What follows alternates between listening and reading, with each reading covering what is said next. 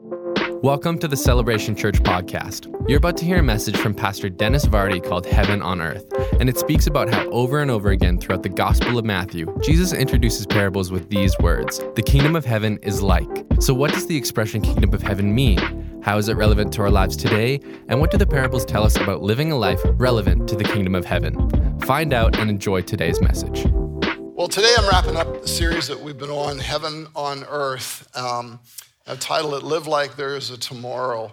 You may be familiar with the expression, like there's no tomorrow, or live like you were dying. Of course, it's kind of a rephrase of that particular expression.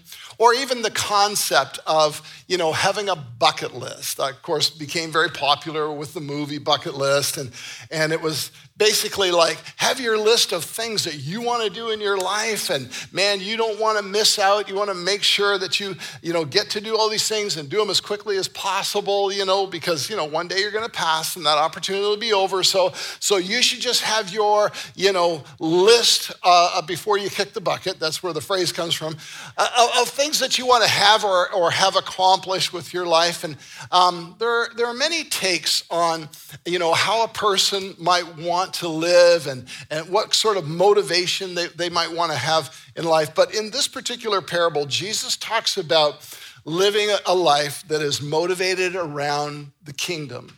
Matthew chapter 25 and verse 1, here's what he says. Then the kingdom of heaven will be compared to 10 virgins who took their lamps and went out to meet the groom. 5 of them were foolish and 5 were prudent. For when the foolish took their lamps, they did not take extra oil with them, but the prudent ones took oil in flasks with their lamps. Now, while the groom was delaying, they all became drowsy and began to sleep. But at midnight, there finally was a shout. And behold, the groom, come out to meet him. Then all those virgins got up, trimmed their lamps, but the foolish virgins said to the prudent ones, give us some of your oil because our lamps are going out. However, the prudent ones answered, no, there most certainly would not be enough for us and you too. Go instead to the merchants and buy some for yourselves. But while they were on their way to buy the oil, the groom came, and those who were ready went in with him to the wedding feast, and the door was shut. Yet later the other virgins came also, saying, Lord, Lord, open up for us. But he answered, truly I say to you, I do not know you.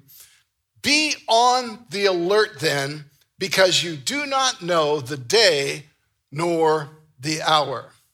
Now Jesus here is using Jewish wedding traditions to illustrate a kingdom principle that he wants us to live by. The groom would have gotten ready and then he would go to the bride's home, and then there'd be this procession of her coming with him back to his home for the wedding feast, et cetera, et cetera. And so he had gone to be able to pick up his bride, bring her for this feast. And Jesus, I don't know if you know the humor of Jesus, but actually there's lots of things that he says that in their culture would be considered very funny. Okay? Part of the humor of Jesus was sometimes he would do it through exaggeration. And so he would make statements, about, your friend's got a speck in his eye, but you got a log in your own eye, That was very funny. You should have all laughed because that was Jesus's humor. Well, there's humor in this too, you can't miss. Because at one point in his story about a wedding, he makes this statement. Well, the groom was getting ready, the groom was delayed. He says it that way. Well, the groom was not delayed. The groom is never delayed. I've done lots of weddings. The groom is never delayed. It's always the bride that is delayed. It's never, ever the groom that is delayed. At any rate, Jesus throws a little humor into his story, and then he moves on. The groom is Jesus. The bride is his church. It's the church that's getting ready, not the groom. The illustration is speaking about the return of Jesus and what is called the marriage supper of the Lamb when Jesus returns for his church. And it is the wedding imagery that Jesus is working with regarding Christ's return for his church. So this is what the parable is speaking to. It's bringing to us the attention of the fact that Jesus is coming again. How then should we live? And so there's some observations about this. First one is simply this: it's going to take longer than you think. It's going to take longer than you think. The foolish virgins, were at the banquet thinking, oh, this procession, this is going to happen fairly quickly. We've got our lamps to be able to light the way. So the groom is coming soon. So they didn't bother with bringing the extra oil. They acted with very short-term thinking, like this is all going to happen soon. And the Bible called them this: foolish. Foolish. Or, another definition for that, by the way, is this: extremely unwise. Extremely unwise. You know what? I've seen believers that have this Jesus is coming soon kind of mentality, about life that almost becomes an excuse for why they don't need to overcome things and deal with things in their world, because after all, Jesus is coming soon and at all sorts of things, because there are different things mentioned in Scripture about what will happen before Jesus comes regarding, the environment, earthquakes and wars and all these different things.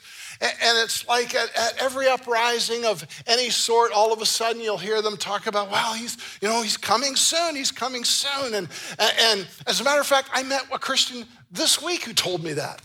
It's like this thing becomes so popular. And I met this lady this week, she's from Haiti, and we get talking about faith. Jesus is coming soon. And I'm glad she was happy about that, but I think her prediction is probably very off. But I've seen people at every crisis, Jesus is coming soon. When we lived in Vancouver and there was this talk about the possibility of an earthquake that would, come from California up the coast of Vancouver, Jesus is coming soon. Y2K. Yeah, some of you were born after Y2K. You were spared the nonsense. Jesus is coming soon. There's a new millennium. All the computers are going to crash. Pastors buying cans of beans this actually happened, by the way, buying cans of beans to put in their bake. I don't know why, if you're going to have to eat the same thing for a couple of years before the recovery of the world, would you want to eat beans? And for what I've learned from the pandemic, you shouldn't have bought beans. Well, you could have bought beans, but you definitely needed to buy toilet paper. Anyway, moving right along. Then COVID hits. Jesus is coming soon. Listen, anything happens in Israel, Jesus is coming soon. By the way, Jesus is coming for his church, not a chunk of real estate. Just a thought. Figuring out the timing on the return of Jesus is not the mission of the church. The mission of the church is founded on his first coming, not his second. The scriptures tell us that the gospel must be preached to all creation, and then will come the end of time. And that's our focus, and that is our mission. And if Jesus was to come tomorrow, I hope he catches me sharing my faith with somebody. Not hiding in a corner reading about when he's going to come. Number two, second thought. Live like Jesus is coming, but not in your lifetime. You should live like Jesus is coming, but not in your lifetime. The prudent virgins bought extra oil, not just the oil that was in their lamps that they could hold. They were ready for the groom to come at any time of the night. The word prudent meaning wise or with understanding. And Jesus wraps up this parable by saying this, be on the alert then, because look, you do not know the day nor the hour. You do not know the day nor the hour. Sometimes the motive for always thinking about Jesus coming soon really kind of comes out of a defeated life, where it's like the only way out of my problems is I just need Jesus to come. That's going to be my escape plan from all of the problems in my life. You know, it's like looking to Lotto 649 as a retirement plan.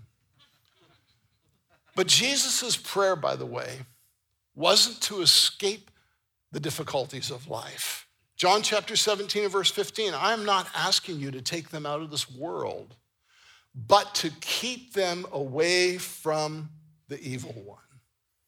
In other words, Jesus' view of you as a believer isn't some weak, loser, hiding in a corner from the problems of society. That is not God's view of you. That is not how he sees you. You're not some weak person unable to handle the challenges of life. You're not some loser. You're not some failure. You were created in the image of God. You are a child of God. You can do all things through Christ who strengthens you. And the guy who wrote that had to live through being put in prison and beaten and every other kind of thing. You are filled with the Holy Spirit. You are empowered with courage and confidence. You have faith that can move mountains. Embrace it, declare it. Don't be looking for a way out when God has empowered you to go through.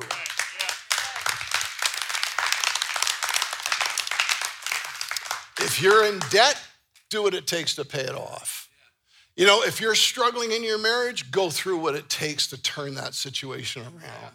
If you're facing a challenge in your business, do what you need to do to win. Grow in information and skills and talk to people and just fight for the win that you need there. If you're having issues with with children and parenting, go through what you need to learn to do well and win with your kids. Listen, if you're tired of dealing with COVID restrictions, and who isn't, here's what you need to understand. Elon Musk has not set up camp on Mars for us to move to, so it seems like we're going to have to stay on Earth and just go through it. Come on. But God gives you the strength and the capacity to do that. So how then should we live if we're just going to keep a kingdom thinking about how to manage our lives in light of Christ's promised return? Well, do this. Live like Jesus is coming for a generation that's not yet born. Live like Jesus is coming for a generation that is not yet born. Jesus gave another parable that kind of complements this one when he talks about a master who puts somebody in charge of everything, and then he leaves and he's coming back, but he's coming back later than what was anticipated. And then the attitude kind of becomes about this person put in charge, like, we can do whatever we want because you know what, the master's coming back, but he isn't coming, real soon. And it's a mentality that sort of says, well, you know what, I can just operate with all this grace on my life. Nothing really matters. And what happens is it ends up turning grace into lawlessness. And it ends up taking freedom and using freedom for selfishness instead of using it for the purposes of God. And of course, it's kind of like the other side of this, I'm coming back, but I'm going to be later than you thought. Don't have, it's an exhortation, don't have an attitude like it doesn't matter, like nothing matters. Because the truth of the matter is even small things matter in life. It expects God's mercy to kind of like make up for my disobedience. Well, it doesn't really matter. He's coming eventually. God forgives everything. And it's this abuse, if you will, of grace and an understanding of God's grace. God's grace is what empowers you to overcome. God's grace is not like a get out of jail card where you just get to do whatever you want and it doesn't really matter. God's mercy forgives my disobedience, but it doesn't make up for the consequences of my choices. And this certainly isn't the perspective that we're to have. When you think about living like Jesus is coming for a generation that is not yet born, it means that you're living a life that is intentional about leaving a legacy. And I want to talk about that, not just in terms of material things, although that can be done and has been done. For years, we've run a legacy fund, use that to be able to buy property, buy facilities, continue to grow the church, make advancements, and do all those things. And I'll tell you what, thank God throughout this pandemic that we have a facility that we can operate in, and that is here. But the wonderful thing about it is one day, you and I will not be here. I'm gonna throw you into this. I'm not just gonna pick on it for myself. One day, you and I will not be here, but guess what? Another generation will get to use it, and we've left a legacy, and that's a wonderful thing. But there's a spiritual legacy that you get to leave. There's an impact that can come from your life that can literally go down through the generations. And so I want to talk a little bit about that. Be a difference maker for the next generation. Be a difference maker. for the next generation. My life is about, your life can be about making a difference by living a life that models walking with God for the next generation. You know, every generation has its battles. Every generation faces challenges to living for Christ. It faces, challenges that would want to undermine Christian morals and Christian values. Yet at the same time, every generation can walk with God.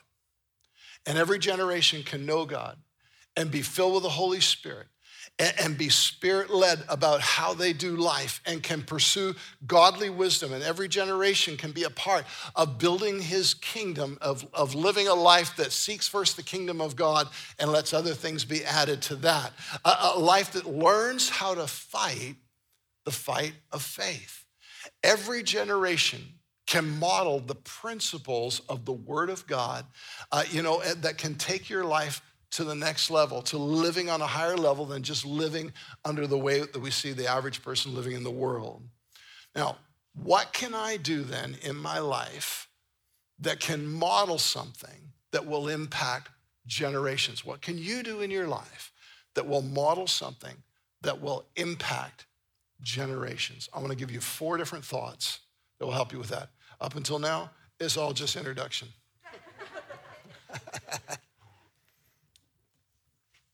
First one, number 1, is model a life-giving relationship with Jesus, not just the rules of character and morality. Model a life-giving relationship with Jesus.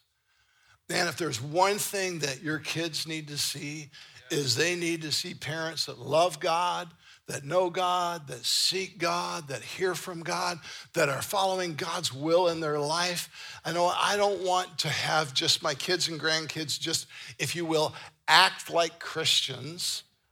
I want them to be Christ followers. You're darn right, that's good. Too often, though, churches and families have focused on getting people to act like Christians. Right. Know the rules, you follow them. Here's the do's, here's the don'ts. If you just stick to it, then that's what Christianity is about. And this is what Christian character looks like, et cetera, et cetera.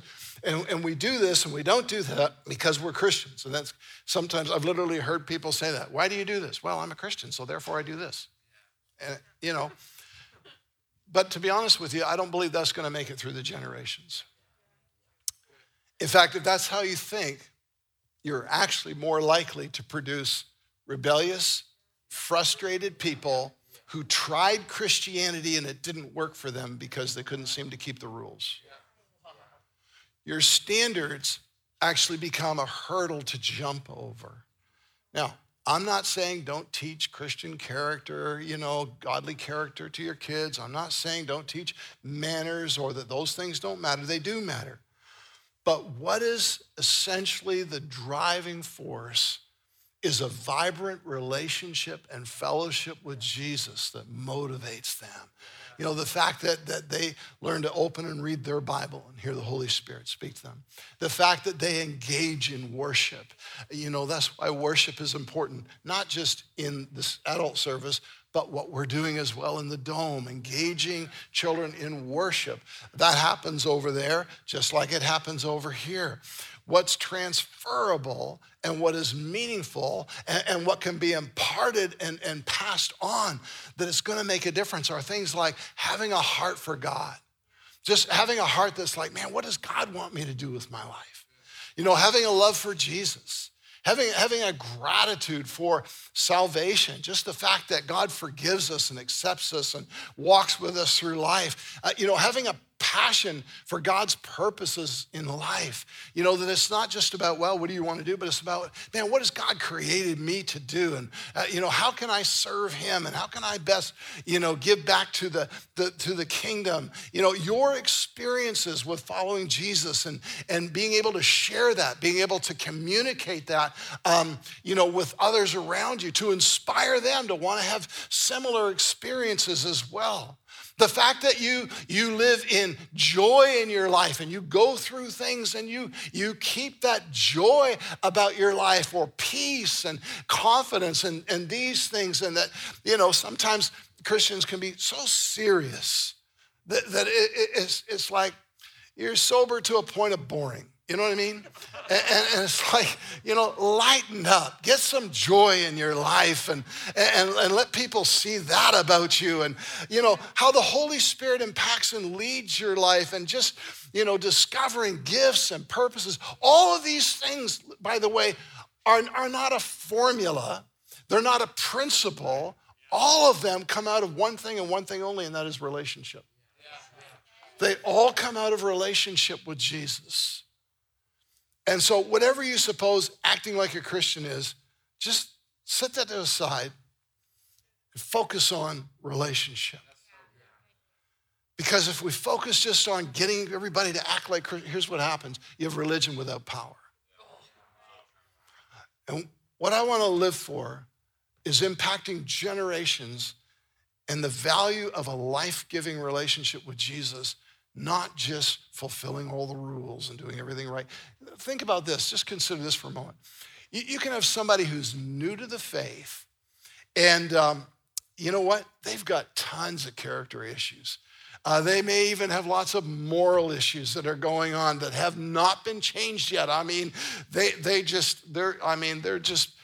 hair is still wet from the baptism. You know what I'm saying? I mean, they're just fresh as can be. But they're totally in love with Jesus because they've experienced his forgiveness in their life, and they've got a passion to serve him. We know the rest of the stuff God will take care of over time. But you can have another person who's got it all together in their life. They're always demonstrating great character and holiness and have overcome habits in their world. But they're apathetic. They're complacent. They're judgmental. They don't bother serving. They never share their faith. There's no passion for the things of God. And clearly the focus of a life-giving relationship, while God changes anything that needs to be changed in our life, is the highest value to live for. Second thought, overcome your personal struggles. Overcome your personal struggles. I'm sure that you know people who have it going on all around them, but they're not doing so good on the inside. And it shows. It's not attractive. You can be the most spiritual person, evangelistic, gift of miracles, strong in leadership, great communicator, leader in business, all of these things, etc. But don't lose sight of the importance of winning your personal battles, because that's what eventually can define you in the end. And the bigger question can become, rather than about all the successes and influence and all the rest of it, is, did you win over temptation? Did you get your anger in submission? Did you live with faithfulness and consistency? Did you overcome, or were you overcame? This is the stuff that can be the most defining and meaningful wins in your Christian life. And though these things can be done very privately, they actually become public in terms of what it will do for you as an individual and can define you. Paul talks about the fact that he realizes that amongst all the things that he does, he has these personal battles that he absolutely has to win. 1 Corinthians chapter 9 and verse 24. He says, don't you realize that in a race everyone runs, but only one person gets the prize? So run to win. All athletes are disciplined in their training. They do it to win a prize that will fade away, but we do it for an eternal prize. So I run with purpose in every step. I aim, not just shadow box. Then he says this, I discipline my body like an athlete, training it to do what it should. Otherwise, I fear that after preaching to others, I myself might be disqualified. It's a strong statement. Paul's saying, listen, I can do all this ministry. I can start all these churches. I can see all these lives change. But if I don't deal with me, I can literally become disqualified from being used by God. And Paul is sharing his reverence for the fact that he, like you and I, faces temptations and opportunities that if he yields to them, it will ruin his spiritual legacy. I can preach to others and then become disqualified myself. It's a sobering statement. Winning your personal battles becomes your public victory, even though nobody may ever know what that personal battle was. It's just the way it works. Winning your personal battles will become your public victory. It's a pillar to your spiritual legacy. And what Paul is also reflecting on is the fact that, you know what, he could have a whole lifetime of representing Jesus and sharing his faith in Christ and then lose the potency of his ministry in a moment. A whole lifetime, but in a moment, it's gone. Listen, your life is your message. Your life is your message. Not just your story, not just your words, not just your theology. It's about your life and how you live. Your life is your message. Live like that message needs to carry others around you and into the next generation. Number 3, take steps of faith. You want to impact the next generation? Be a person who takes steps of faith. Be so bold as to trust the promises of God and act on them. Oh, that was good.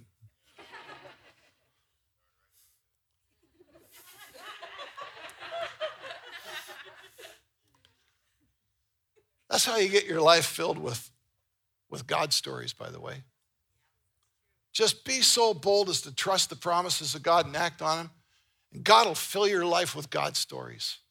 I'm telling you, it'll happen. Reach out and share your faith with others. Start conversations. Here's one. Live generously with your life. Come on. Listen, if you're not tithing, start now.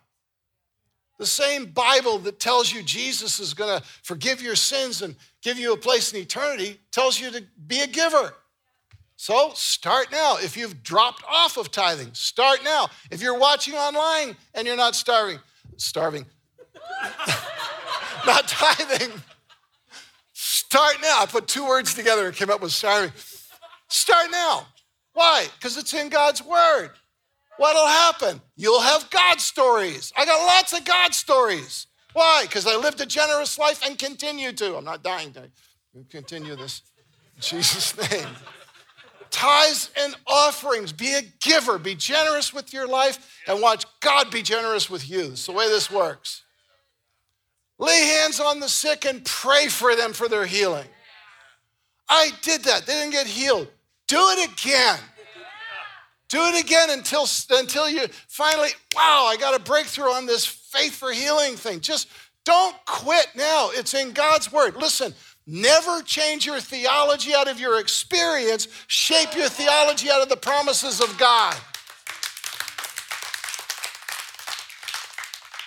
Pray bold prayers and write them down so you don't forget that you prayed that prayer, because God's going to answer some bold prayers in your life, and you need to be able to go, here's when I wrote down that bold prayer and look what God did. Reach out to help others and see where God shows up. Be that person who is growing your relationship with the Holy Spirit and responding as you feel prompted by him. Listen, you don't get a story without taking a step. That's the way this thing works. You don't get a story without taking a step. Joshua had to step around Jericho. Peter had to step out of a boat. Then he had to step up and speak After, the Pentecost, the outpouring of the Holy Spirit, Moses had to step into the Red Sea to cross into a promised land. Paul had to step into a non-Jewish world and minister to them. Abraham had to step out of his home place and with his family and his homeland in order to follow God, and he didn't know where he was going. He's like every other man, no idea where I'm going, but let's get the car going and we'll eventually get there. But the point is this, all of these people throughout the scriptures had to take a step. They weren't postured waiting on the Lord, kind of like, well, another prayer meeting and we'll just wait and see what the Lord does. The Lord's already told you what to do. Take a step. Every story of faith and experience of God moving happens in a person's life because they took a step that they felt was a godly direction for them. Your greatest experience of God moving in your life will not come from passive waiting. It's not coming from sitting back and praying that something will happen without you taking a step. God is waiting for you to take a step, and then he shows up. Eventually, your life should give God a reason to act. Why? Because I took a step, so God had to act. I opened my mouth, he had to fill it. Come on. I got in a conversation, Holy Spirit had to show up and give me an answer to somebody's question. I got in the training to figure out how to do better. I began to really pray for things to happen. I began to really move into the gift I feel is on my life. Move into some kind of something that you believe you should do and watch God show up. Whatever your next step is, take it.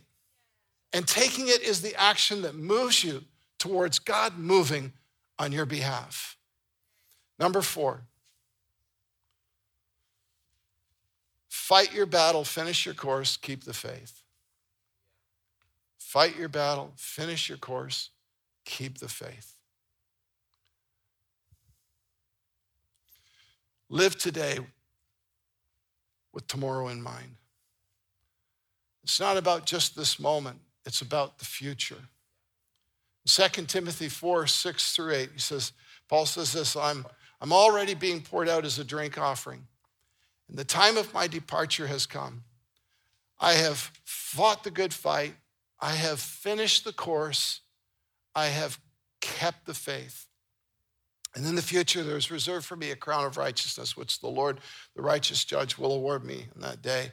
Not only to me, but also to all, listen to this, who have loved his appearing.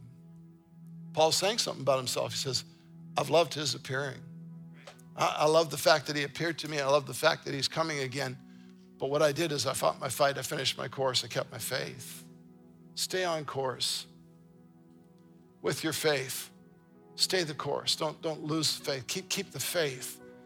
We have lots of water baptisms in our church. And we get excited about people's start with God. Here's what Paul's saying. Paul's saying this.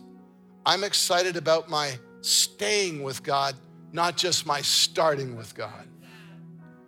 And I just believe that's a word for some people today. Whether you're in this room or whether you're watching online. You might have gotten, baptized this year, might have got baptized last year. Maybe you got baptized several years ago. My question is this, are you still on course? Are you staying with God? Are you keeping the faith? Because, it's easy to be full of faith and excited in the moment that you are starting with God and you're getting baptized and it's exciting and it's awesome. But you'll notice that after that, you can't ride on those emotions for the rest of your life. You got to grow your relationship with God. You got to make decisions. You got to fight battles. You got to deal with temptation. You're going to have things that are going to challenge your faith, and you're still going to decide to stay the course anyway. Have you stayed on course? Because that's what matters. We're not just excited about your start with God. We want to be excited about your staying with God. And finishing is a big deal. It really is. And I just believe I'm speaking to some people right now that that where you're at and where you should be at, there's a gap. And my challenge with you is get back on course. Remember that there was a moment when you got baptized and you were excited, you were full of faith and full of expectation. Don't let the enemy rob you of that. Get back on course with your life. Be about staying the course, Not just excited about your start, but excited about the fact that you're going to stay and you're going to finish and you're going to be like Paul says, I kept the faith, I completed what God wanted me to do, I walked the walk. Would you all stand as we take time to pray?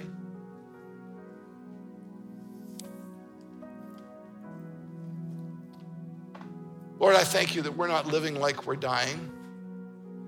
We're not living like it's all about us, but we're living like we've got something amazing to pass on to the next generation and for generations to come.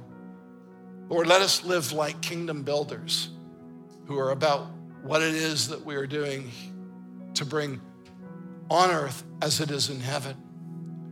Lord, let us live so that the church will continue to impact the world around us because, Lord, that's why you created the church. Church is the hope of the world. The church is God's plan, and there is no secondary plan. In this moment of prayer, I want to pray for people that on two levels. Maybe you've never prayed this prayer before, and this is a first for you about committing your life to Christ. And maybe even as I talked about living, like a Christian versus actually being a Christ follower, that spoke to you, that maybe you just look at your Christianity and it's just been a lot of external filling the rules, but not a lot of Christ in my heart, Jesus within me, that relationship side of it. And I believe that the Holy Spirit may have spoken to you watching online about that. And I want to pray with you. I want to give you a chance to respond to that and even just to acknowledge it yourself. It's like, it is not about fulfilling some expectation of morality and character. It is about knowing Jesus and having my heart in the right place. And I want to lead you in that prayer. Maybe you're that person who says, I had this great start. I remember when I got baptized, how excited I was. But where you're at today isn't still on course, but you can get there right now. You can adjust it. You can make a decision that says, God, I'm not going to get distracted. I'm not going to get off course. I'm going to keep the faith. So with our heads bowed, I want to pray with you. If that speaks to you, what I just talked about there, just in this room with their heads bowed, you just give me a wave. If it's like, that's where my heart's at. That speaks to me about what needs to change in my world. Thank you. So we're going to pray together with those who've responded. We're going to pray together with you online as well. Lord Jesus, I thank you that you've called me into a relationship with you and into a walk with you. You died for me so I could be forgiven and come into your family. Lord, I thank you that I can confess today Jesus as my Lord and Savior.